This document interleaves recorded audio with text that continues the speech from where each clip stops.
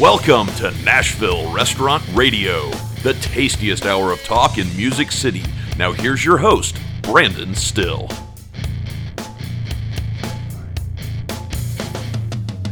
Hello, Music City, and welcome to Nashville Restaurant Radio. My name is Brandon Still, and I am your host. We are super excited today to welcome in a new friend of mine. His name is Zach Oates, and he is the CEO and founder of Ovation. So we're going to talk about what Ovation is, and this dude was amazing. So I talk about happenstance and things that happen, and we were in Phoenix at the Restaurant Leadership Conference, and we're going out to lunch. I'm going to tell this story in the episode, but for this intro purpose, I'm going to tell you this. There was 50 tables outside. It was the brightest day in the world, and we find this table that there's two guys sitting at. One of the guys is Zach Oates, and the other guy's name is Will Jackson. And I reference the other guy in the interview, but today I'm going to talk about Will and Zach, because Zach's on the show today.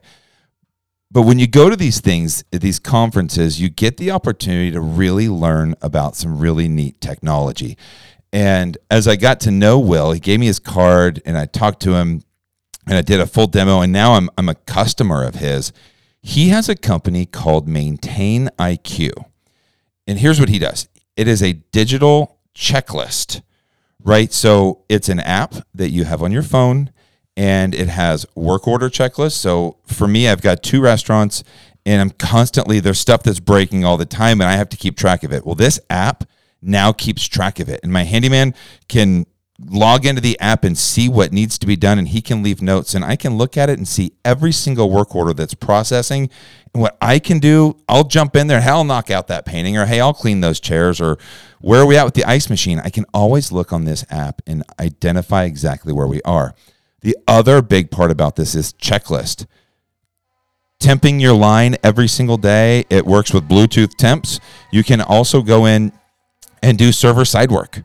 Opening checklist, my host opening checklist. Are they cleaning all the windows? Are they cleaning the menus? Are they sanitizing everything? Front of the house, back of the house, closing checklist, manager opening checklist. If you're leading a restaurant and you walk in, every single day I can walk in and find if there's a light bulb out or if there's something going on. This checklist completely sets it up. It is unbelievable. It is called Maintain IQ. Check them out, MaintainIQ.com. They are really inexpensive, and they have two customers in Nashville. It is us, Greenhouse Grill and Maribel. They're the only customers they have in Nashville. I am so excited to bring this technology to you, to locally owned and operated restaurants. Now can use. There's some other big companies out there that do this. This guy, Will Jackson, is amazing. He's going to be in studio in June, and we're going to learn all about it. But right now, if you want to get started, if you want to do a demo, you can call him. His number is 714-457-4481. He's in Southern California. Like I said, this is brand new technology to Nashville. This is a new company, and it is inexpensive. I think it's $49 a month for all of this technology. You've got to check it out. And right now, for Nashville Restaurant Radio listeners, he is offering free setup. So the hardest part is getting all of your checklists and all of your lists into the app. He's offering that right now. If you call him and you say, hey, I heard about you on Nashville Restaurant Radio. I'd like to do a demo. I just want to learn. If you sign up for it, he's going to set everything up for you for free. That has a $300 value. So that is something that's really cool for Nashville Restaurant Radio listeners. You can do right now. Check him out, Maintain IQ. I think you can go to maintainiq.com and you can learn a little bit more about him. You can send him an email at will@maintainiq.com. He is a great, great guy. So Maintain IQ. Check him out. Zach Oates, this episode right now, he is the CEO and founder of Ovation. He was the other guy at the table. I love going to these things because I'm learning about technology that nobody here in town has. And Ovation is there's one restaurant I know of in town that's using it, Germantown Cafe, because Zach has his own podcast. He's been on Eric Cacciatore's podcast. He's kind of been all over the place. He's been on Cali Barbecue's podcast. you got to check him out, and you're going to love this interview. This interview is one of the most special interviews. I think it just connected. When you connect with people, it's something that is incredibly special, and that is what happened when Zach and I sat down. So this is a good interview. I think you're going to love it. I'd love for you to share this interview, let other people know about this interview, because this is a lot of fun. So sit back, relax, and enjoy our interview with Zach Oates. Keep it on. I'll be that guy. Super lame. That's good, man. I have my little wireless charger here where I just set it on and let it go. All right, you ready? I'm ready. No clue what we're going to talk about today, but I feel like we'll be able to be fine. Let's do it. Yeah. All right, super excited today to welcome in Zach Oates to Nashville Restaurant Radio. Zach is the founder and CEO of Ovation. Yeah. How you doing, man? Doing great. Welcome to Nashville Restaurant Radio. Thank you. I was just here in Nashville like 3 weeks ago for another conference. And so it's cool to come back. Well, I feel very like spiritual in the sense that people get put in people's lives for a reason. And we were just in RLC, the Restaurant Leadership Conference in Phoenix, Arizona. Yeah. And there was like 1,000 people eating lunch. And it was the brightest day I've ever seen in my life. You looked like you were in so much pain. I was in absolute hell. We pick out some food, and then we find this table, and you're sitting at the table, and you've got these pizza. You got a shirt that has pizza on the same shirt you're wearing today. Yeah. That's and I'm like, these guys seem great. I was like, can I sit here? Then all of a sudden, like my whole crew sits down, and I'm having such a hard time because I don't have sunglasses or a hat or anything, and it's the brightest day, and I'm in pain. And you guys were so engaging and so nice, and I'm just in the corner like some like hermit. I actually apologized to you later. So I was like, I guess maybe he has a headache or something. What's his deal, man? My first impression, just talking to you guys, like, who are these guys? And then later on getting to see you and the other gentleman, and then you said I'm being in Nashville. I was like, man, I'd love to learn more about what you do. So here we are. We're in studio. Yeah. And we're not in Phoenix. Man. We're in Nashville. Also beautiful outside. Yeah. Not quite as sunny for you, luckily. No. Chance meetings, though, randomly putting people at a table. I don't know how these things work, but, man, I listened to your episode on Restaurant Unstoppable, and I was fascinated. I just the beginning part of your story, and there was one thing in particular that you said. You said, I don't know where you got this, and I'm going to fuck it up so bad, but you said people have do the things that you do really, really well, like fucking kill those things, yes. Right? And I'm like I said, I'm butchering it, but it wasn't like I tend to want to be able to do everything really well. When I don't know how to do something, I'll find a book or I'll just start I just start looking for I'm not Tiger Woods at anything, but I can do a lot of things. And you were talking about really honing in on the thing you do. Like athletes, really successful athletes, work on pitching the ball. They don't hit, they pitch. Yeah. Pitchers, they learn how to throw the ball within a centimeter every single time. And that's what they get good at. Well, and they're not outfielders. Yeah, and it was something that, growing up, my father was a pro athlete. So he played in the NFL for 14 years. And it was something where I get that face. A lot of people can't who see. Is he? Where did he go? No, the face that people give me is like, wait, your dad? You? Are you sure? That wasn't the face I was giving you at all. The face I was giving you, I was like, Oates. Who is Oates? Who was it? Who am I thinking of? So the thing is, so my dad was Bart Oates. So he played for the Giants and 49ers, 3 Super Bowl rings, 5 Pro Bowls. Like the guy's a baller. I know. Badass. Right? And so unfortunately, so he married a model. So my dad's a pro athlete, my mother's a model. I didn't get my dad's looks and mother's athletic ability, which meant that I had to go into startups because what else am I going to do? But growing up with a father you're a like that, guy. Come on. Oh, you should see my brother. He got my mom's looks and dad's athleticism. So he's a real baller. But my dad, he was a center, right? He was a center. Yeah. He snapped the ball. And so you want to talk about a skill set. His job was to throw the ball in a perfect spiral, upside down, backwards between his legs. And that's what he did. That's what had him 14 years in pro sports was doing that, right? And it's something that is so people don't really remember the things that you're okay at. People remember the things that you're excellent at. The world compensates you for those things that you're excellent at. And when I look at when do I want to work on my weaknesses, because you can't just ignore your weaknesses, but when do you work on them? You work on them to the extent that they hold back your strengths. And I think of it like a rubber band.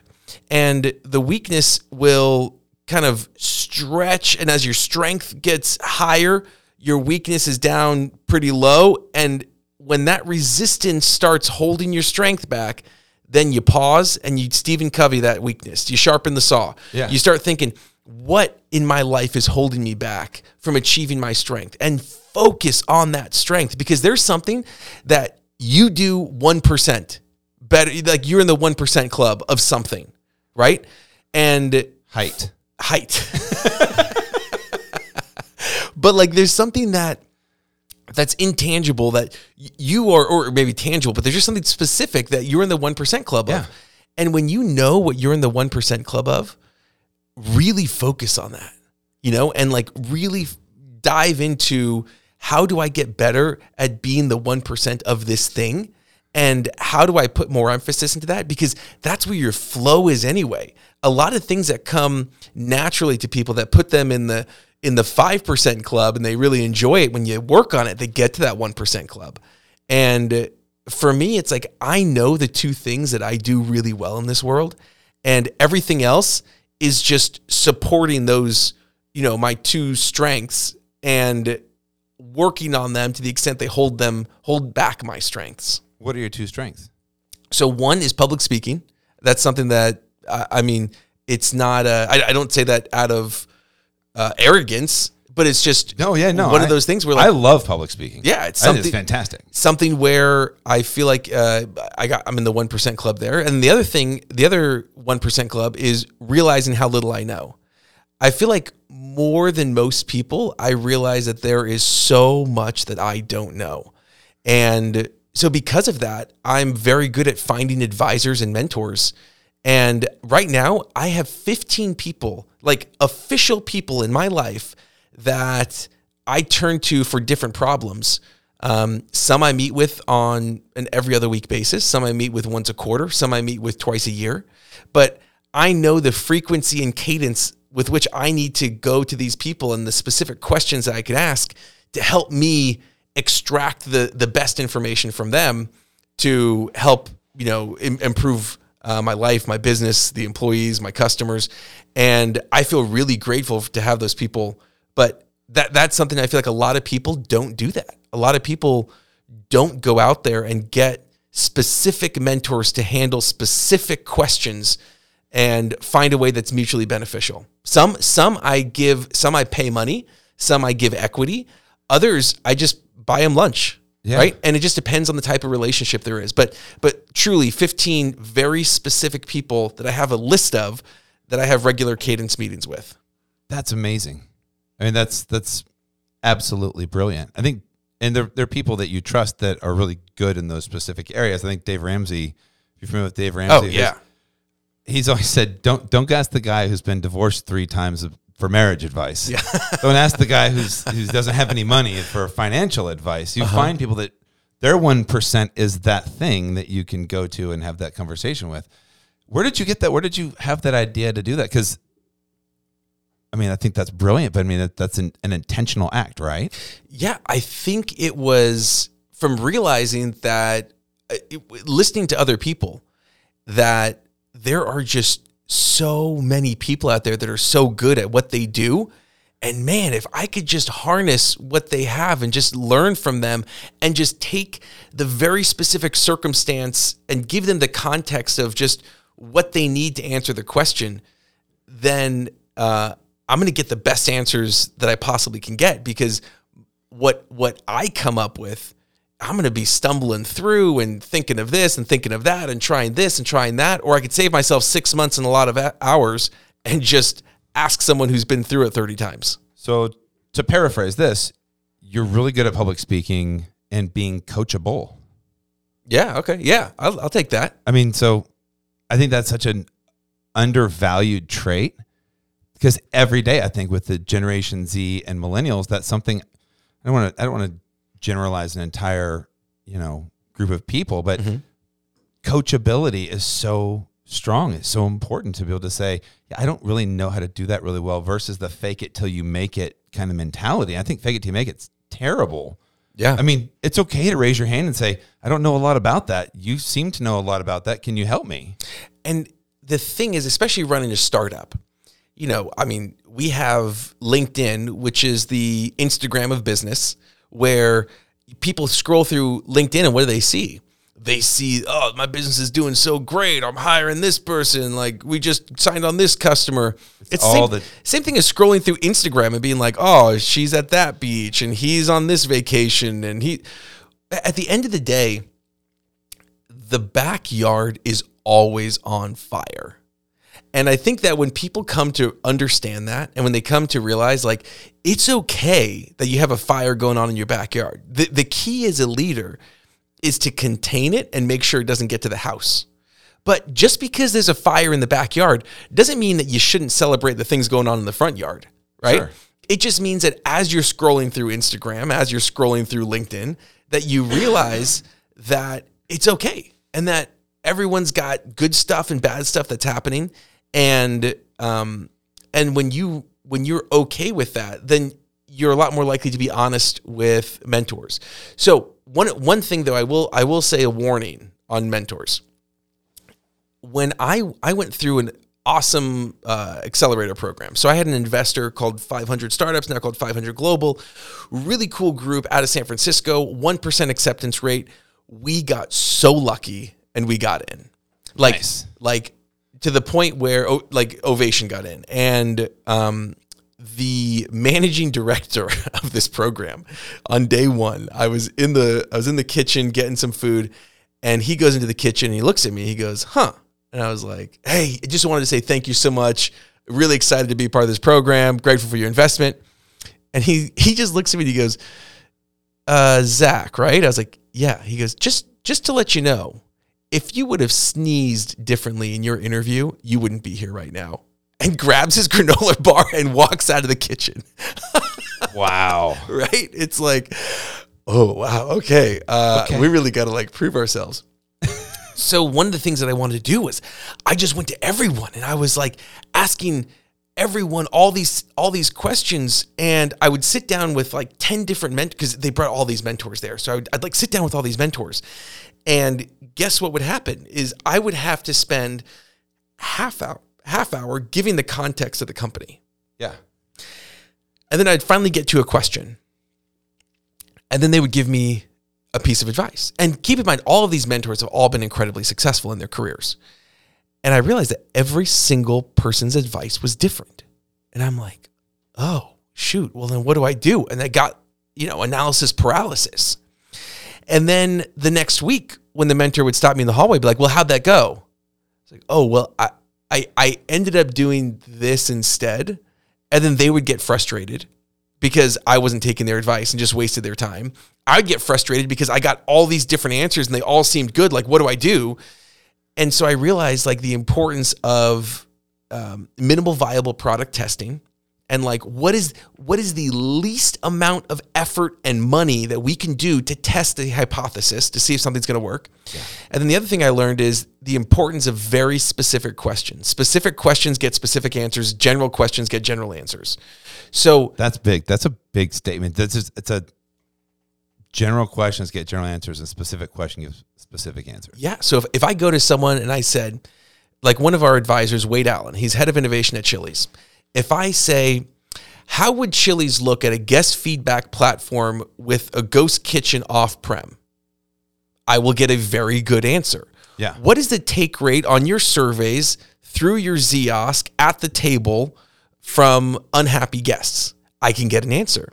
If I say, what should we do about feedback? What's he going to say, right? Well, to assimilate that, I've said this the other day to my leadership team. I said, and this happens with sales reps from all across, and just to bring it down to the radio or the restaurant level, if you're doing a table visit as a manager and you're looking for that feedback, if you walk up to the table and you say, how is everything? You're going to get it's fine. But if you say, how is that short rib? Is it cooked to your liking? And how did that sauce pair with it? You're going to get a specific answer on that one thing. If you're a sales rep and you walk into a kitchen and you go, hey, chef, how is everything? You say, are you happy with your delivery time coming in between 8 and 9 o'clock in the morning? You're going to get a much more specific delivery. It's same thing. I mean, and growing up in restaurants, that table touch, that was the whole impetus around Ovation, was that, just like you said, you walk up to a table and you say, how was it? If it was good, they say it was good. If it was bad, they say it was good. And then go leave you a 1-star review, right? A little fetching Yelpers. And so what we wanted to do was I wanted to create a tool that was much more conversational. And because even if you do the perfect table touch, right? One, it's very hard to train on how to do that naturally, right? It's a skill for sure. It's definitely it's a challenging soft skill to learn. And two, when they do give you that answer, how do you actually bring that up a level so you can see what's consistently happening? The only way that happens is through that person who becomes really good at it, and then they have to consistently do it, and then they have to remember all the answers to be like, hey, I'm hearing a lot of feedback saying XYZ. And then you throw in off-prem, which is 40 to 50% of dining. And it's like, and it's like the table touch only works in the situation that you have a good manager who cares enough to do it. And I'll tell you authority to do something about it. And they have to do it enough and be good enough at synthesizing that information. So that's why we created Ovation. It's like, look, it's a digital table touch where you can ask in a very natural way, and you have a barrier between you and the truth and the restaurant, because that guest, they don't want to give an honest answer if it's bad. They don't want to make someone feel bad, right? No, that's the number one thing. But no, I'm not complaining. It's okay. It's cold and it's got a hair in it, but I don't want to make you mad. I'm just not going to come back. They've all seen that scene in the movie Waiting where they go, and some from under cheese and the whole thing. They don't want that to happen to them. No, and especially with, everyone's phones are on the table. So what happens if I say something and someone records me and then I look like a jerk and then I get fired and then I go viral and then I become some Kevin or Karen, and nobody wants that. And so people have become very non-confrontational. Very much so. And so because of that, you get a lack of honesty. For example, I had a gentleman that we were just talking about, Sean Walchef. He sold barbecue for years online and selling it out of San Diego. Really cool company, CaliBarbecue.media, great blog. Actually, I found out about his podcast because my podcast, I wanted to name it Digital Hospitality. And he took it. He already had it. So I forgot to mention you're also a podcaster, and your podcast is called Give an Ovation. Give an Ovation. So I thought I was going to give you the perfect segue there with the table touches and asking how things were going to go into what Ovation is. How did you get the idea for Ovation? I'd love that some of your background. I'm taking you away from it. Yeah. I want to come back to it though. Where does it come from? So growing up in restaurants, it was I worked in Friendly's, and for those who know the Northeast, Friendly's, it's like a Denny's that serves ice cream, except not as classy. So that sounds good. Yeah, it's very kind of gritty. But one of the things that Friendly's really revolutionized was like they had an ice cream parlor in the front, and so you can get stuff to go. And so they really revolutionized that whole segment of the industry, and the watermelon log, so good. Anyway, so that was my first job. And then my dad, once he retired from the NFL, he got into a bunch of businesses like car wash, cell phone store. He bought a barbecue, investor in barbecue joint. So I was able to see this from the back end and like from the guts of things. And everything that we do in restaurants is for what? I mean, why do the cleaning products we choose, to, the staff that we hire, to the training, to the chairs, to the ingredients, like Brandon, what's it all for? The guest experience. The guest experience. 100%. And then you get to, all right, well, how do you know if that guest experience landed? It's like, okay, you could have a receipt survey. Like come back. An online review, or That's the or they number come one back. indicator is that they come back. But it's so hard to track when they came back and why did they come back and why did they not come back? How do you know? So that's when I saw that gap. And after I left, after I stopped working in restaurants, went to school, got my master's, did a couple of startups. I did customer experience consulting with Fortune 50 companies. And I was like, people are pouring millions and millions of dollars, these large corporations, into their customer experience. And then I go to a restaurant and I'm like, they can't afford to spend millions of dollars on measuring and fixing and remedying. They can't afford call centers. And so what do? And so that's what really spurred Ovation was I could create a tool that will mimic the perfect table touch and collect their data to get them to come back. Which is the most important thing, in my opinion. Yeah, that data is just monumental because the traditional restaurant model is a stranger walks in, eats, and a stranger walks out, right? And maybe the second or third time you say, "Hey, I noticed you the other day came in," and then the guy says, "Yeah, my name's Tom," and that's the old school way of doing it. Exactly. And it has been that way since the end of the French Revolution, which was the birth of the modern restaurant, right? I mean, you had cavemen making food and that those restaurants, it was like, you had to like, be around. And then in the Roman days, it was like, you just had to have food. And then after the French Revolution, it was, you had to have service. And now you have to have data. Right? That the third pillar of restaurants was birthed in the 2020s. It was always just food and then service, and now it's data. And if you don't have that data, you will be hung out to dry over the next few years. And that's what's separating a lot of the locally owned and operated restaurants from these big multi-chain or these chain restaurants that have hundreds of places. They all use data much better than the individually owned and operated restaurant. So to finish the story of Sean, though. Yes, please. So, because this wraps in perfectly with that. So he was selling brisket online like 5, 6, 7 years. And, doing a good job with it. And everyone loves Cali barbecue. Well, after 1 month of using Ovation, he noticed that people who ordered online were complaining. Only people who ordered through his first-party delivery were complaining about his brisket. And Zach is going to finish this story right after these words from our sponsors. We have been getting such amazing feedback from our episode that we did with the Compost Company and Jeffrey and Clay Ezel. It's funny, I had a server come to me the other day and say, what do we do about sustainability? Can we compost some of this food waste? Which I thought was like a line. I thought she had listened to the show and was like, hey, wow. And I said, well, no, we're actually working with the Compost Company. And she got really excited and said, I just want to work for a place that does something like that. And I thought, yes, that's exactly what we're doing. So the Compost Company will take your excess food waste and they will compost it. They will come and they will pick it up. They will clean out your bin every single week. It is inexpensive and it is the right thing to do right now. Give a call to Jeffrey Ezel, 615-866-8152. And they will get you set up, or visit them at compostcompany.com to learn more. Okay, so maybe you have a job. Maybe you don't necessarily need another full-time job, but you'd like to make a little bit of extra money. You need a better work-life balance, maybe?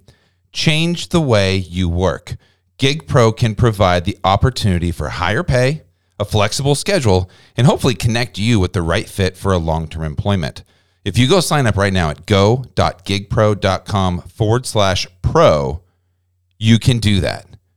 Just think, you don't have to sign up and work somewhere for a long time. You can go accept gigs and see if you like it. I know, it's amazing. And once you sign up, for every one of your friends you get to sign up, you will get $5. So go to go.gigpro.com/pro right now. What Chefs Want has been serving the Nashville restaurant community for over 15 years. And during that time, they've worked tirelessly to be, well, what chefs want. 7-day deliveries, no fuel charges, 24/7 customer care, unparalleled availability, and they'll split almost everything they sell. If you're the kind of person that wants to see what's new when it comes in stock, you should follow them on the socials at What Chefs Want and sign up to be a customer at whatchefswant.com. Well, after 1 month of using Ovation, he noticed that people who ordered online were complaining. Only people who ordered through his first-party delivery were complaining about his brisket. And he's like, who's complaining about my brisket? Like, your system is just getting a bunch of whiners out there. And I'm like, let's look into it. So when he dove into the data, he found out that they were complaining about the brisket either being too fatty or too lean. And, when you go into a good Texas-style barbecue joint and you ask for brisket, they're going to ask you a simple question. You want it either way. Yeah. How do you want your brisket, right? And he did not have a modifier online for fatty or lean brisket. So if you liked it fatty, you may get lean, and then you're going to complain. If you like it lean and you get more fat, then you're going to complain. But it also 5 years an indicator now that, hey, you need that. Yeah, 5 years of selling online, and he had no clue. 1 month of using Ovation, he found out. Why? Because you need to make it the key for. Okay, look, if you don't use Ovation, that's totally fine, right? Let me tell you the key word if you want to get good data: frictionless. That's my word of the year. Word. You just frictionless. That's my word of the year, by the way. All my managers know it's a frictionless experience. That's what our goal is. It's got to be why? Because your restaurant isn't being compared to Jim's Subs down the street. Your restaurant and your technology is being compared to Amazon, to Uber, to DoorDash. And so you can't look at your peers and say, "Oh, I just need to have technology better than that goofball." No, you're being compared to world-class technology where it is. It's a good point. They spend billions to create frictionless experiences, which in turn gives them more data. If you're asking your guests to fill out a 75-question survey, guess what? You have crappy data, right? And you're not going to find out about the brisket. And you're not going to find out about, a lot of our customers will come to us and I'm like, okay, what are your survey take rates, right? Out of how many tickets, like your percentage of survey completion? They're like, oh, we normally get like 0.009%. And I'm like, is that the long receipts? Yes. And I'm like, okay, 0.009. That's interesting. Ovation, we're getting 23%. Wow. Of guests to complete a survey. Massive. And it's not, you don't need to ask one person 100 questions. You need to ask 100 people 2 questions. How was it? And tell me more. And then use data. Use that data and analyze it and find the trends. Let the technology do the work. Don't burden your customers with that, because what's ironic is everything we do is for the guest experience, and then we just have the crappiest experience to ask them about the experience. It's so counterintuitive. Yeah, no, it makes. I got lucky this past week for Easter. We have a restaurant in Brentwood that does this huge buffet on Sundays for brunch, and we used to have creme brulee on the buffet. We had these little miniature creme brulees, and we took them off. I couldn't tell you why we did, but they're not on there anymore. I had 5 people on Easter say, "Where'd the creme brulee go? What happened to the creme brulee?" And I went, "Oh wow, yeah, we need that." And it's back now. That quick we made that turn. But the fact that I was standing at the front door all day long, thanking people for coming in, asking how everything was, I got that feedback. But like by off chance, I got that lucky. Yeah. Most 99% of the time, those people walk out the door and don't tell anybody. But I probably would have got that feedback. Data shows that a lot sooner. I would have got it 6 weeks ago. Yeah. Well, and data shows that for every one complaint you hear, 26 people had the same complaint that you didn't hear. Damn. And it hurts, because here's the worst place to find out about feedback is online. Every one negative review loses you an average of 30 customers. So when you see that negative review and it feels like a gut punch, it should. They just took $500, $600, $700 from your pocket because of that negative review. But why? Because you haven't provided them a more frictionless way to give you that feedback. There's a great restaurant that I love close to my house. I've been there, probably 70 times. Yeah. Love this place. Left him a positive review on Google, on Yelp, and great place. But I went in there the last time, this was the last time I went in there. I went in there, and one of my favorite things they have is this really thick, creamy Italian dressing that you can dip your breadsticks in. Yeah.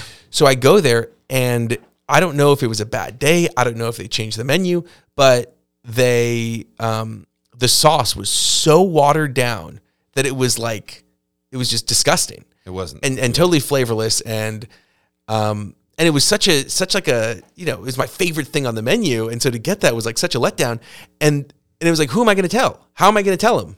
What am I going to do? Leave him a 1-star review? It's like, no, they've done a great job all the other time. And I'm not like, sitting here being like, I'm protesting, so I'm not going to go back there. You're probably like, hey, other guests are getting this too who don't eat here 70 times. That might be their first time. And you just want to let the owner know that, hey, this product isn't consistent and you should probably check it because it doesn't taste like it normally does. And there could be people here for their first time that are now judging your restaurant on this. Yeah. And they're like, this is shit. I'm not having it. Well, and that's the thing is like and even just thinking right now, that was the last time I went back there. Not because I'm intentionally protesting it, but because every time I think about that place, you are only as good as the last experience that guest had. And even though I've been there so many times, when I think about, going back to that place, I'm like, oh, well, there's that other place down the street that I'd rather go to. And I will eventually go back, but it's just one of those things where I wish that there was a better way for people to communicate that. I mean, I remember one of our customers was sitting at home on a Friday night, and he kept on getting pings through his Ovation app that issue with tater tots, issue with the tater tots, issue with the tater tots. And at the fourth one, he called the restaurant. He's like, dude, what is going on? And the manager was like, oh, because this place does really good tater tots. Yeah. The manager was like, we ran out of tots, so I had someone run to Walmart and go pick up a couple of bags of frozen tots so we could keep selling them. He's like, 86 tots! Like, this is crazy. Don't put a subpar product out there. Exactly. And that was something that he would have never known.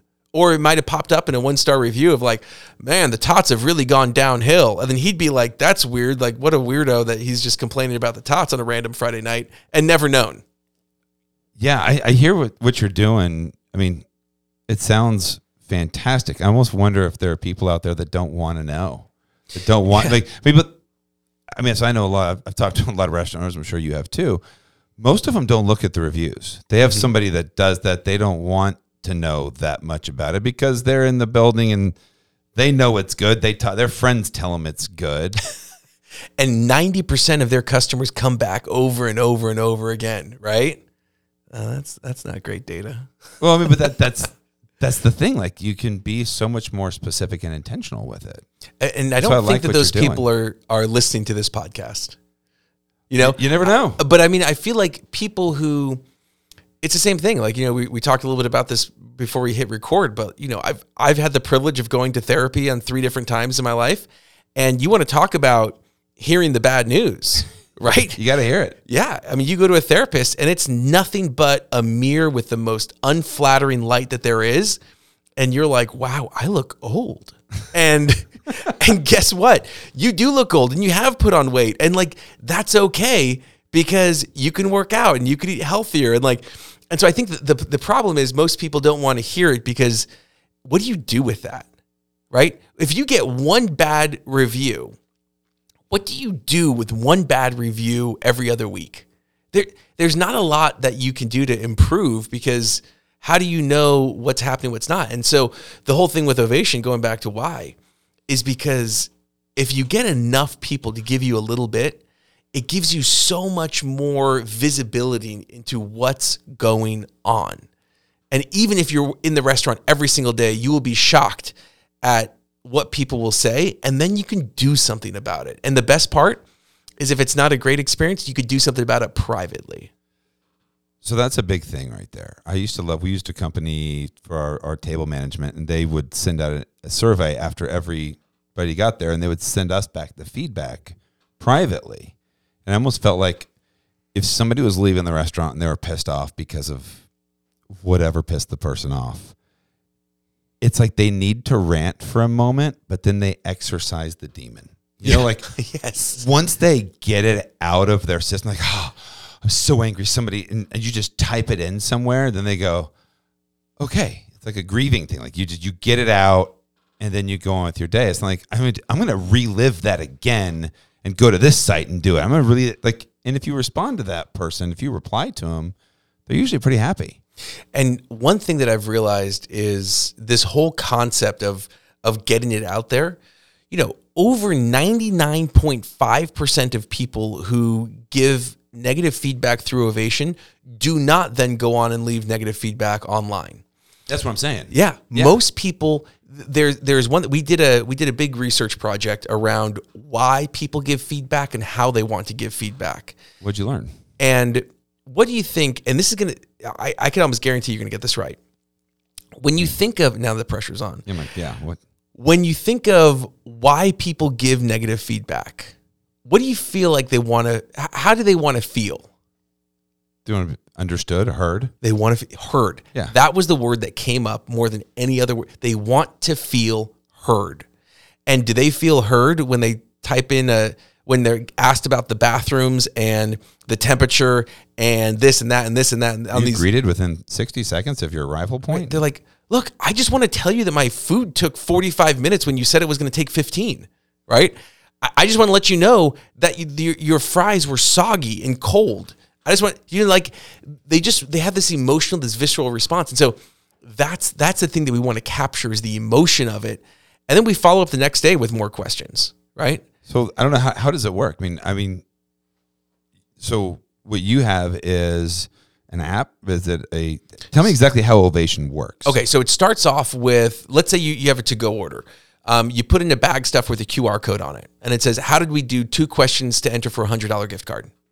That same verbiage could be on a sticker on your table. Do you find that people need that? Do you find that people need, because it almost sounds like a little bit of manipulation, right? Where if you do this, you could win $100. Like, I'm not really going to win $100, but I'll do it anyway. Psychologically, we have done millions of surveys, and we found that the chance to win a $100 gift card will get the most number of responses. Not get, the other thing that gets a lot of responses is like for third party orders, we put in a bag stuffer that says, how did we do 2 questions to get $5 off your next order? That also works very well because we want to convert them to first party orders. Yeah. Right. And so we're getting customers that are getting 20% of their customers to switch from third party to first party and getting their data, getting permission to text them. And then they're actually repeat guests on first parties. Now they're not paying that 30%. Right. That's huge. So that's how you do the conversions. Exactly. And then as soon as they scan the code, or if we have an integration with your online ordering or loyalty system, the guest will just get an automated text message. How was everything? Let us know for your chance to win a $100 gift card. And like I said, we're getting like over 20% of people to take that survey. And when they scan that QR code or click that link in the text message, it just says, how was your experience with, your logo branded 5 emojis ranging from heart eye, loved it, to like angry face. And the reason we don't use numbers or stars is because it's so subjective. But when you see those emojis, you feel it. It's emotion. Yes. And you're like, oh yeah, that's how I felt. And so, right? Or it was good. Exactly. Or like, I loved it. And for everyone that says, I loved it, we want them to go leave an online review, to schedule a catering order, to buy some merchandise, to, buy a gift card. So we have them do things that will drive revenue and improve the business. For anyone that gave it a 1 to 4 emoji, like it was good, but the brisket, I just wish that I could, or like, oh my gosh, I'm so mad. Like I am at Delta right now for leaving me at the gate. I literally was standing there and the gate agent walked down the jet bridge. As I was walking up, I was there an hour early, and she walks down the jet bridge as I'm walking up with my ticket. Doesn't do a final boarding call or anything. And then I'm stuck in Minneapolis. Anyway. This happened? Yeah, this happened 2 days ago. I was like so mad about it. Anyway, but it was one of those things where and then they don't care, by the way, Delta. No, not at all. When you send them the angry emoji, they don't give a shit. No, not at all. But here's the thing. Their margins on me are a lot better than restaurant margins, right? And I'm buying a $700 ticket. I'm not buying a $7 sandwich. And so they can afford to not care a little bit. Whereas in a restaurant, it's like my switching cost is so low because I can get a sandwich here or I can get a sandwich there, right? I can get 50 different sandwiches within a 10-minute drive from my house. Whereas like Delta, it's like I could choose, one United? of 3-4 airlines. Southwest? Right? Yeah, right? Mm-hmm. What am I going to do? Fly Frontier? Like Spirit? Come on. I'm not that desperate.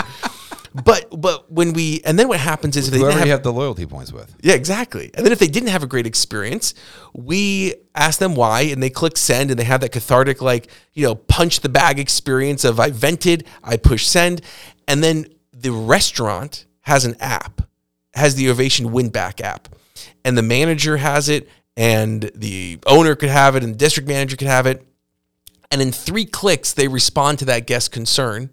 And the guest gets a personalized text message with an apology, with a bounce back offer, with additional follow-up questions if they have them. And so they can really resolve that concern in real time. While the guest is still sitting there putting that next bite in their mouth, they have a response because it's that quick and easy for the restaurant to respond to them. And then what we do on the back end is we pull in all of the online reviews, all of the feedback from Ovation, and then we're able to show the restaurant, hey, here are things that are going really well. And here are things that are not going well. When do they get the text message? You said before they put the next bite in their mouth. Do they get it like when they pay their bill? So if it's how do we get their phone number? If it's a dine-in experience, it's just the QR code on the table or a QR code in the bag stuffer on the bag stuffer. Okay. If it's an online ordering experience, we send it out about 30 minutes after they get their food. Okay. So because there's a little bit of buffer time in there. Then you sit down, then you put it all out, then you're starting to eat. So we're trying to mimic a table touch. Gotcha. As you're eating, but not before you've started.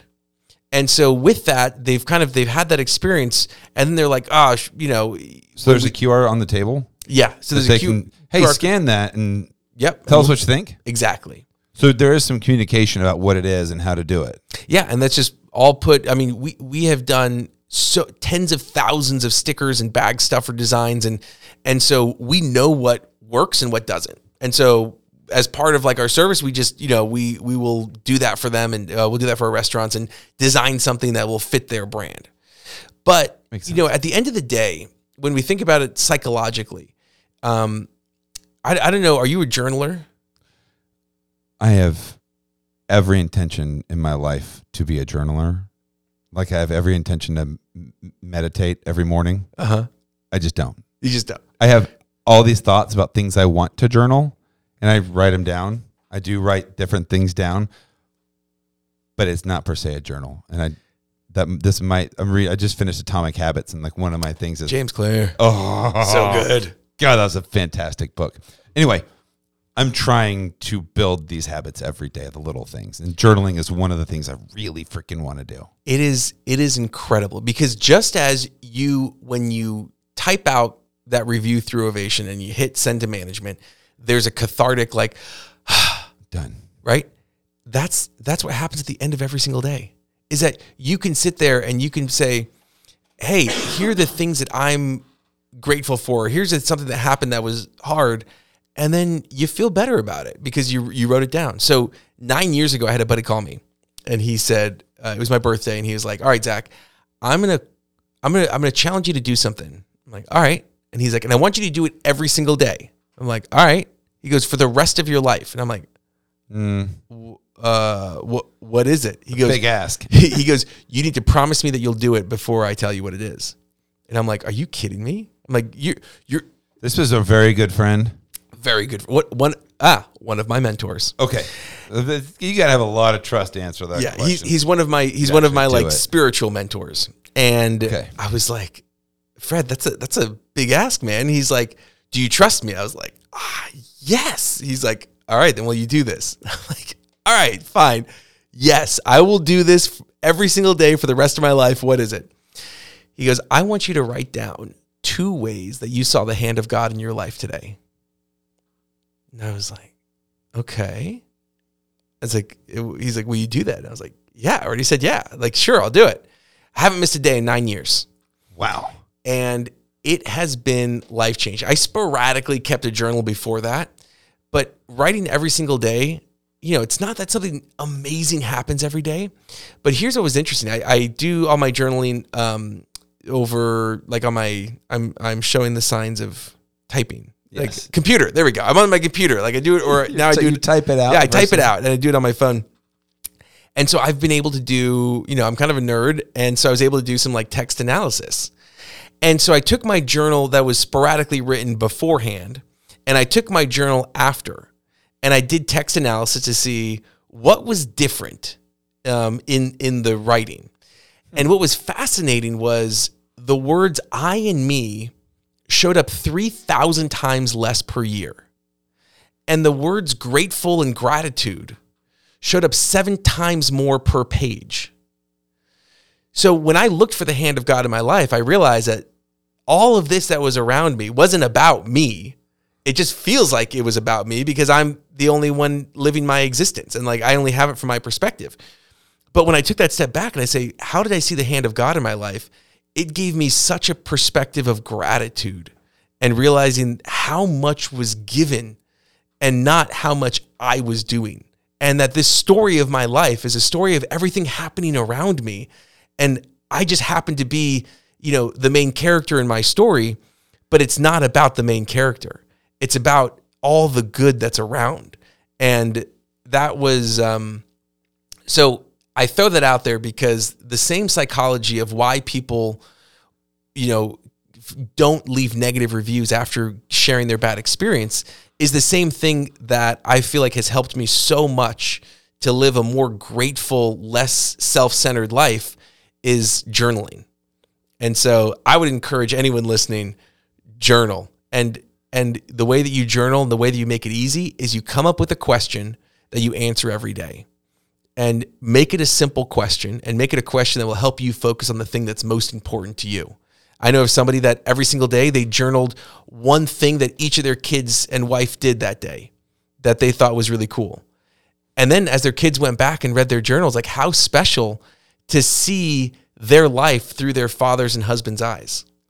So whatever the situation may be, I just encourage you to journal. And it's one of those things where you're either going to do it every day or you're not going to do it. Yeah, I think you're right. What a powerful statement, though. I mean, I try and find. We talked previous to hitting record just about every day, my new light, just seeing a positivity. But the hand of God is a big thing. Before I first saw my rainbow that day that I quit drinking and the whole thing.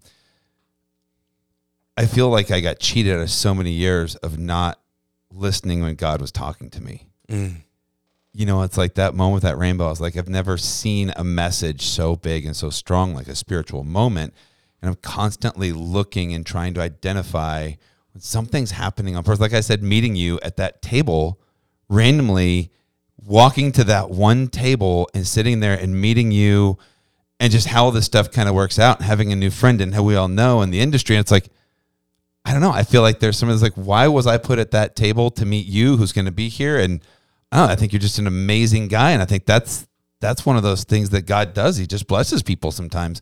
And you can't look at that as circumstance. Like, well, I could have said anything. I got lucky. Like, I look at that as, no, I don't know. People put people in people's lives for a reason. Yeah. I truly believe that 100%. I'm totally with you. And I've seen that. Like, if you want to see the hand of God, look. If you want to feel Open the love, your eyes. Yeah. If you want to hear the voice of God, listen. If you want to feel the love of God, serve.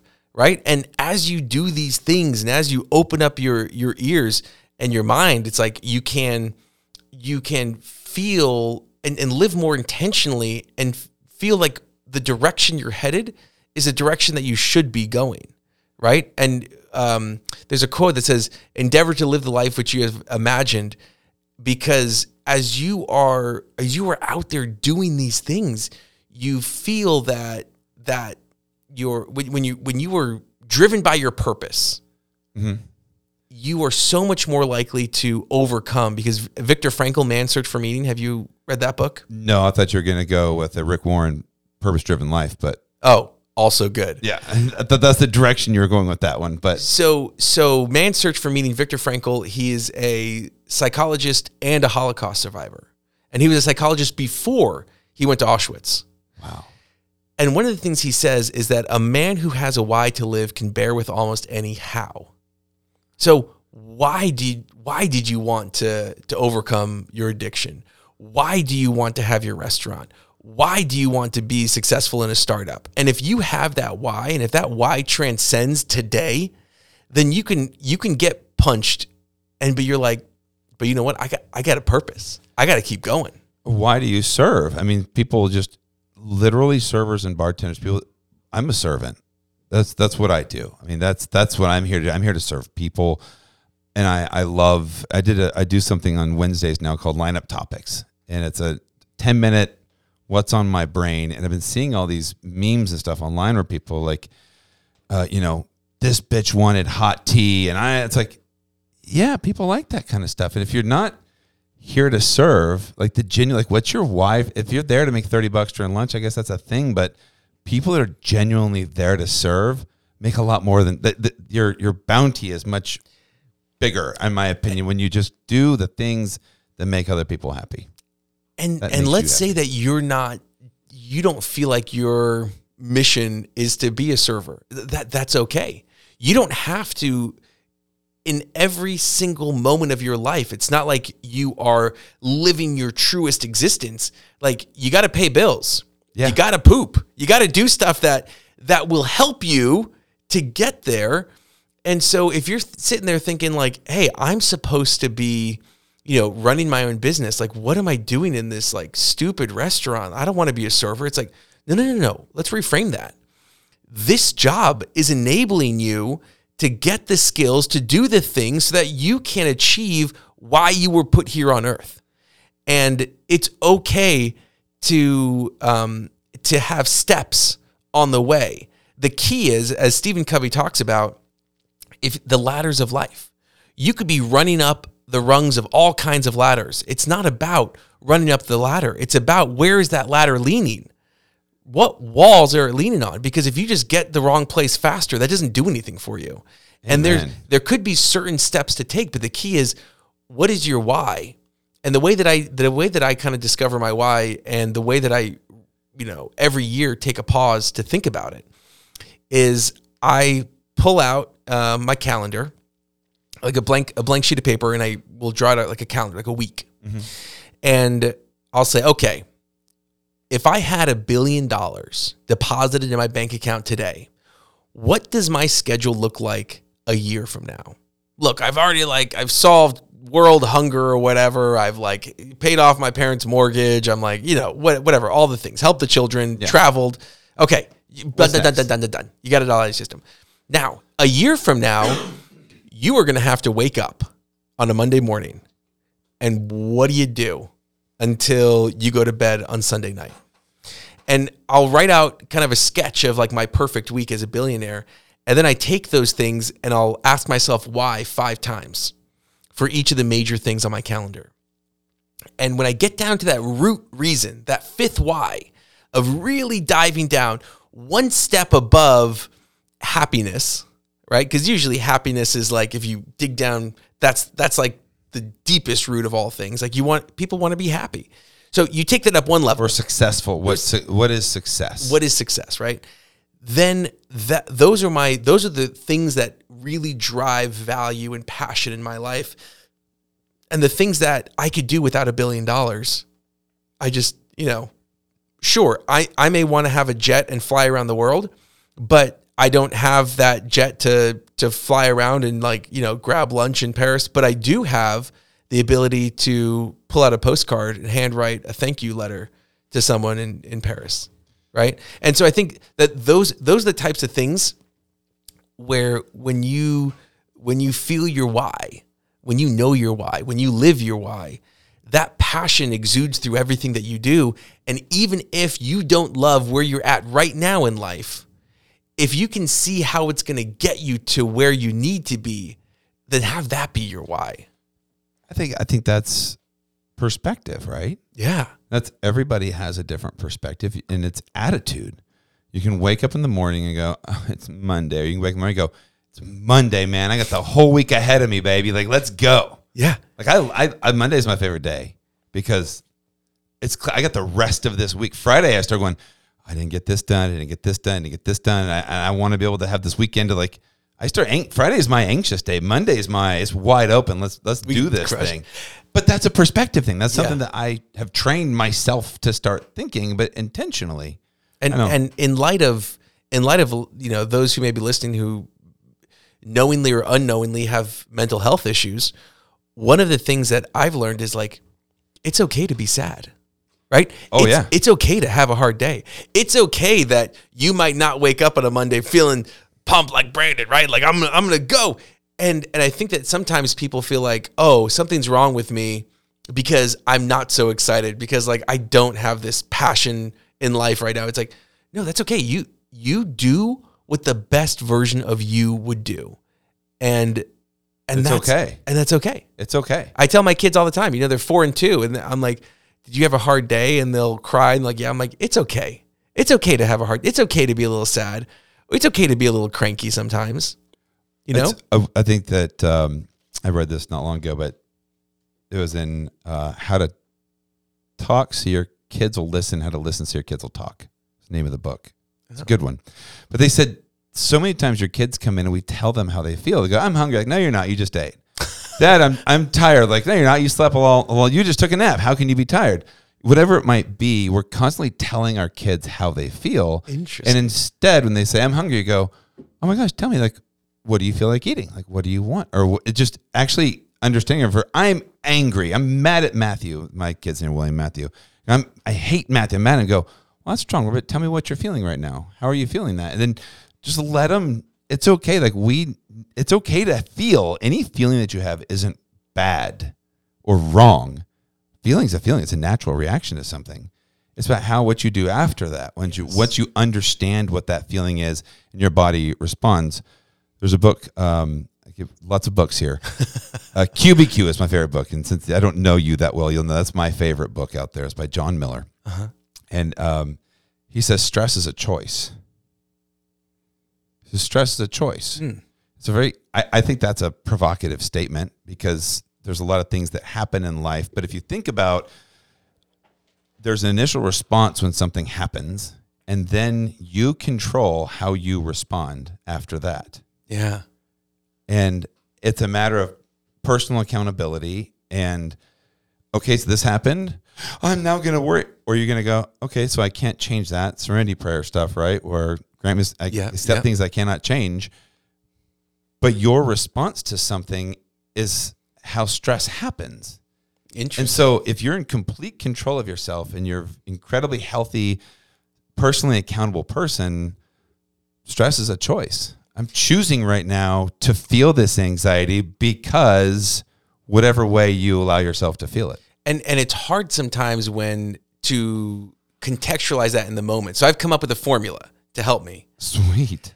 And it's if the problem can be solved with time or money, it's not that big of a problem. And if it can't be solved with time or money, then there's nothing you could do to fix it anyway. Right? Okay. So it's like those are our two tools in life that we can really have to like actually solve the problem. Your heart gets broken. That's going to take some time and a little bit of money at the spa, right? A little bit. You get into a car crash. Is everyone okay? All right. Well, it's going to take some money to fix that. And if somebody got whiplash, it's going to take some time for that to heal. But when I break everything down into these two buckets of it can be solved with time or money, it just helps me realize like, it's okay. It's okay. It's not that big of a deal. The Dalai Lama said, if a problem is fixable, if a situation is such that you can do something about it, there is no need to worry. If it's not, then there's no point in worrying. There's no benefit from worry whatsoever. That's the serenity prayer.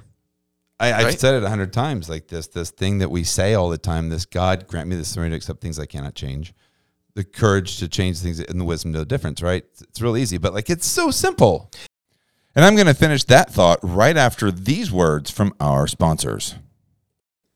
All right, today we are talking about NetChecks. NetChecks!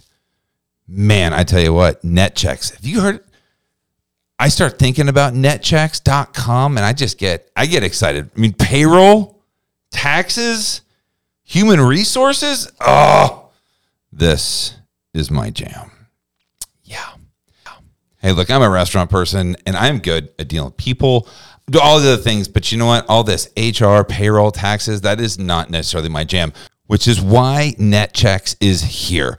They make it so darn easy. Recruiting and onboarding, performance management, human resources. They do the scheduling. They're like a program. You can go and put your schedule. It'll fill it out for you. You need that. That makes your life easier. Stop using an Excel spreadsheet. They do payroll. They do taxes. And it's all wrapped up nice and neat in a mobile app. You need to go check them out right now. If you are like me and don't like doing all these things, they make it so easy that anyone can do it right now. NetChecks is always on the employee experience. You have heard me talk about SuperSource for the last 2 years. And in that time, Jason Ellis, I feel like he's taken over the city. It is hard for me to get a guest in here that doesn't use SuperSource. And I'm telling you, everybody loves him. When you mention Jason's name, like, oh my gosh, that guy's legitimate. Now ask yourself this question. Do you feel that way about the person that provides you with your dish machine and chemicals?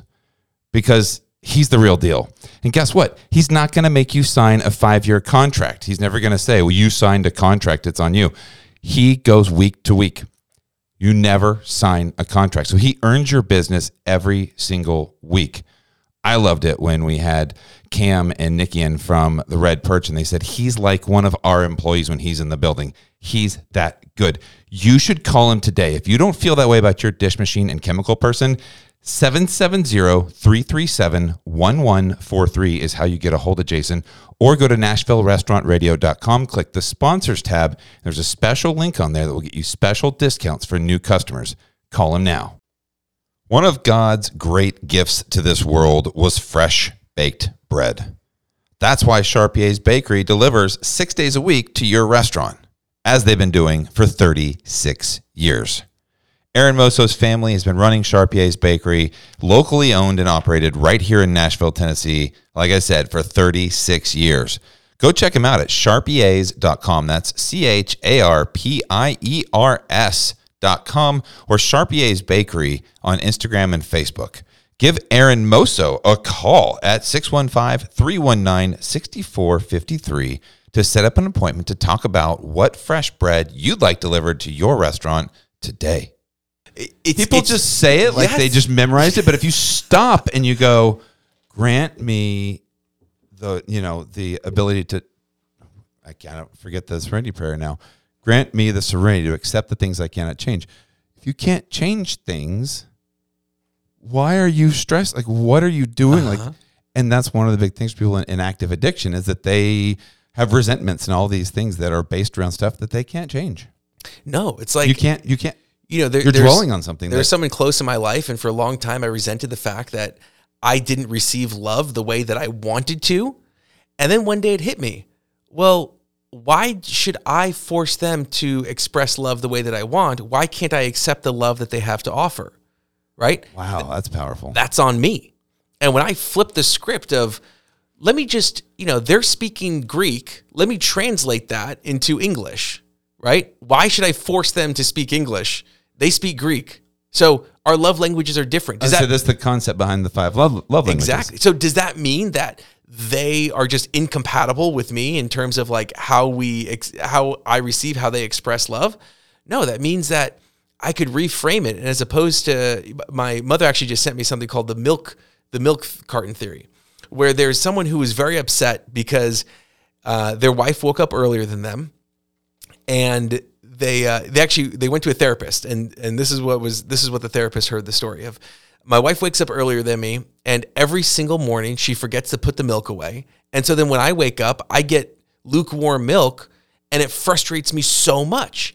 And every single day I ask my wife to put the milk back in the fridge, and she forgets, because look how disrespectful and how little she cares about my comfort. And the therapist goes, how long has this been happening? He goes, for years. He goes, for years, your wife has gotten this milk out and left it out, right? Yes. why don't you buy a second carton of milk? And it's just this concept that when you reframe something to like, what can you control in the situation, right? Yeah. You've asked your wife, like, she's not doing it. And like, so stop getting so mad about it. And it ruins your day when all you had to do was buy a second carton of milk. And then when you wake up, take the cold one out and put hers back in to be nice. And it's just, when you reframe it to that perspective, there's so much more that's in our control. And I feel like there's that you're able to see so much more beauty in life when you realize, I love that just because it's rainy doesn't mean you have to get wet, you know? And when you have that perspective, and again, here we are, you know, sitting in this nice studio, beautiful weather. Our lives are good right now. And yeah, there's things that aren't perfect, but like we're sitting here in a pretty cozy spot. And maybe, you know, if you talk to us in a week, in a day, in a month, in a year, maybe we're going to be in very different spots. But at the end of the day, it's nice when you have these moments where things feel, seem to be going well. Like, take a moment and reflect on why it's going well, and then use those lessons when things get hard, because they will. And both you and I know we're not perfect at this, right? Oh, no, God, no. Right? And we get stressed. And I think that it's easy. It's hard to talk about things like this because I always feel so hypocritical, because I know that I'm not great at it all the time. And so it's hard for me to be like, oh, this is what we should do. And then it's like, hey, Oates, how about you hit rewind and play and like listen to that advice, in a week when you're getting frustrated that your kid didn't clean up after herself and she's 4. It's like 1,000%. I mean, it's not a do as I say, not as I do type situation. But I think these are interesting points that I do try and practice on a practical level in my life on a regular basis. Am I perfect? No. I think that evolved person, though, in the moment can raise their hand and say, I did that wrong. Yes. I did that wrong, and I'm going to own that. I mean, personal accountability is a huge, huge thing, especially in leadership, because you know what? You're going to make decisions that are not the right decision. That's part of it. It's, can you raise your hand? Can I go to somebody who I've done the wrong thing to and sit them down and say, you know what? I thought I was making the right decision in that moment, and it wasn't, and I'm sorry. And how do I make it right? Yeah. There's a vulnerability that you have to sit here and talk like this and say, well, I read this book, and it's not going back and forth. I think what you're saying is really good. I mean, it's all really good life lessons. And I think there's a lot of people right now that are out there struggling. You know, I just listened to this podcast last week with Brene Brown. I forget who she was talking to, but it was amazing. We just talked about all the people from before the pandemic. Like, if you're running your business like it's 2019, you're going to lose because everything has changed. Yeah. Everything. Yep.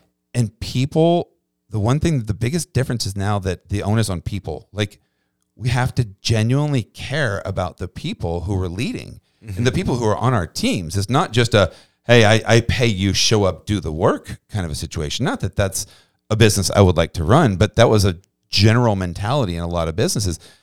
Like, people need to know that you genuinely care about their families and that mental health is real and addiction is real, and they're real people that are coming in, and they want their why has to be because I'm work for people that genuinely care about me. And that's, I don't know. I don't know what the tangent I'm going is, but everything has changed, and people are out there right now. They're not okay. I'm trying to share a message of it is okay. Like, whatever you're feeling out there is okay. And if there's any tidbit of some kind of knowledge that I've read about or learned, I want to share it. That anybody could possibly hear that and go, wow, there is somebody that has shown me love in a way that I didn't like or that I didn't understand. And hearing you say, I flipped that around to try and understand the way they were trying to show me love, and it made all the difference in the world. Yeah. Somebody may hear that and go, you know what? That's the way that my friend Jenny is doing, and I might need to look at that differently.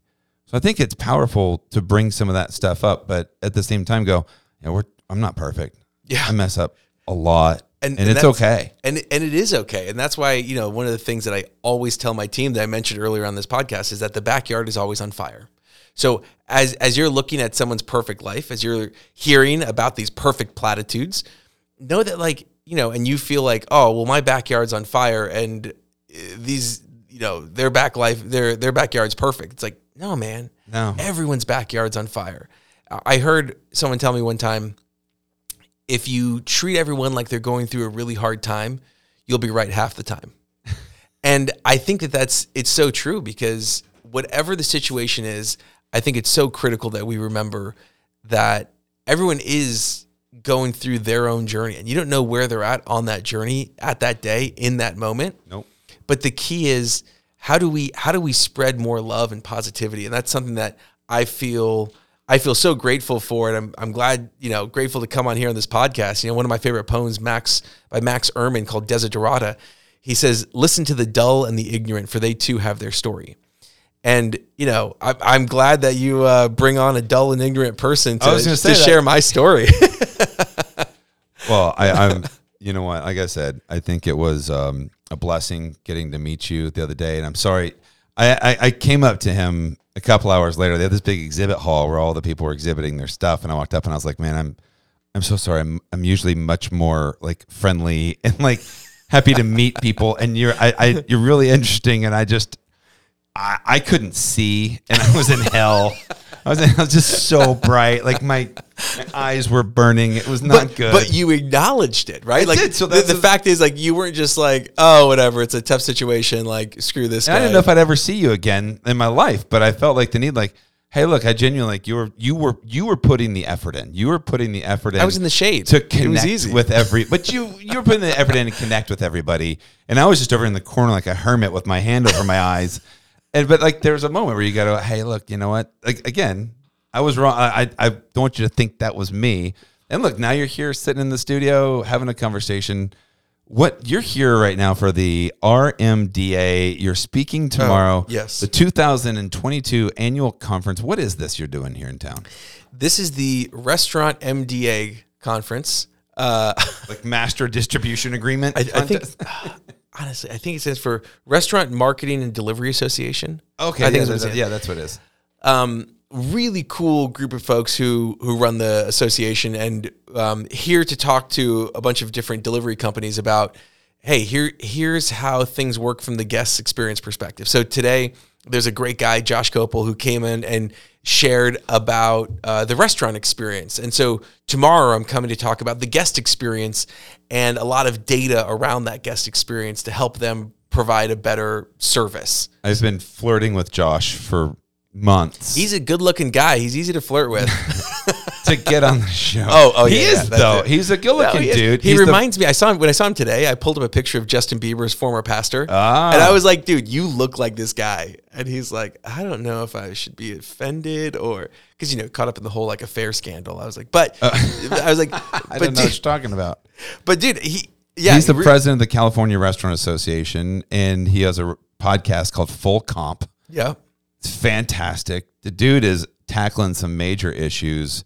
And I'm a little nervous to have him on the show, to be honest with you. Dude, he's great. He was on my podcast, rock star, super cool, easy to talk to, very, very generous, like with his time and his thoughts, and really appreciate that about people. I'm sending him a message on LinkedIn. I emailed him yesterday. I said, hey, while you're in town, I see you're in town.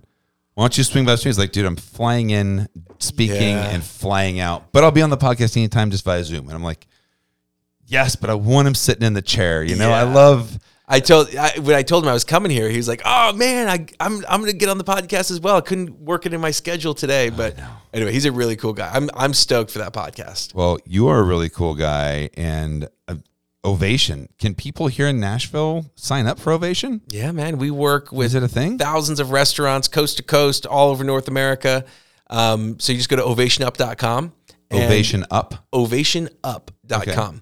And like Cowboy Up? Like Cowboy Up. Ovation Up? Yeah. I like it. And it also has like a little play on like a standing ovation. And anyway, so yeah, go to ovationup.com and let them know that you heard about it here. And whoever you talk to, just tell them that Zach said that you could have 2,000 free text messages. Oh, I like that. For Nashville Restaurant Radio listeners only. Yes. 2,000 free text messages. I'm in a good mood. Aren't text messages free? Oh, not. No. Oh my gosh, that's the problem. Like That's probably one of our biggest costs. Oh, is it really? Text messages, even at our level of sending millions of text messages, they're so expensive. So expensive to send, which is why... What's a deal? But they work. Thank you. 98% open rate. So no, this is the kind of content that I'm really excited to bring to listeners. You're not a sponsor. I'd love to be. Well, you're not a sponsor. We haven't even talked about anything like that. But this is something that I love. I get to go to places like the RLC, and I get to meet people like you that don't necessarily market real strong. And I mean, you're doing your thing, but like independent restaurants here don't necessarily just hear about Ovation. I think what you're doing is an amazing tool that will absolutely help restaurants. And I'm going to jump on board. I'm going to get one of my restaurants at least to test it out. Let's do it. And then, hey, every month is a test. We don't do contracts. Nice. You don't do contracts? No. That's my favorite thing in the world. Month to month agreements, right? Like, so if we don't earn your business this month, then we don't get your business next month. Hell yeah, don't definitely. Every single month is a pilot. That's badass. I love companies like that. This company we have, Super Source, behind me here. They're a dishwasher and chemical dish machine and chemical. They make their own chemicals. They have a plant and they make their own chemicals, and then they'll lease dish machines to you. But they have zero contracts, so it's week to week with them. And they'll put a dish machine in your restaurant, no problem. And he comes in, he goes, "I want to earn your business every single week." And I have so many of the people that come on the show are like, "Dude, I love them. Like, he's the best because he earns it every single week." He's not one of these guys like, you signed a contract, you're going to buy this from me. And it's like, he never does that. And it's like, that's the thing. I think that's the thing to me it's very attractive. Well, because it's like, if you don't have a product that will get people to stay because it's providing value, then like, why? That's the reason why I think that you could sign these long contracts, is because you're afraid that they're going to cancel. And so you have all of these big fines that they have to pay, where it's like, you know, when COVID hit, great, we put everyone on pause. And like, you know, if someone's going through a rough time, okay, we'll put you on pause. Like, we'll work with you. But we have a 99.2% retention rate. Like, customers love Ovation because it's providing that value. And if I'm not providing the value, I don't want you begrudgingly paying me. I want you to pay me and think, holy cow, I can't believe it's that inexpensive for what I'm getting. Like, that's the feeling I want. I love that, and I want to have that feeling. That's a feeling that I like to have. Yeah. I like that level of enthusiasm when it comes to my guest feedback technology. I want that level of enthusiasm, and I love your enthusiasm. Your positivity is infectious. I will tell you, the last thing that we have people do on the show is you get to take us out. You get to say the final word. Whatever you want to say, as long as you want to say it, you could say anything that you want. But you will get to take us out today. Thanks for being here. Mike's on you. I'll give you my life mantra. Choose to live an extraordinary life, for an ordinary one will always be waiting. And that's it.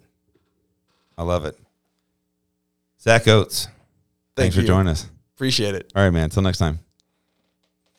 I'm telling you, I had so much fun during that interview. He is such a bright, energetic, just amazing guy. I had so much fun talking to him, and hopefully you enjoyed that interview. We've got a big week coming up the next couple weeks. Shane Nasby is going to be in studio. You will hear that show come out Friday. Justin Cook he is our EOS implementer over at our restaurants. That is the Traction model. And he's going to start off and tell you all about what Traction is. This is going to be a game changer. I hope that if you listen to any podcast, you listen to this one coming up with Justin Cook, it could save your life. It's a little dramatic, but hey, I mean it.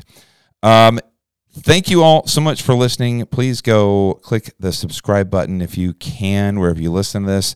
Leave me a review. If it's bad, email me. If it's great, click the 5 stars. Maybe I'll start using Ovation.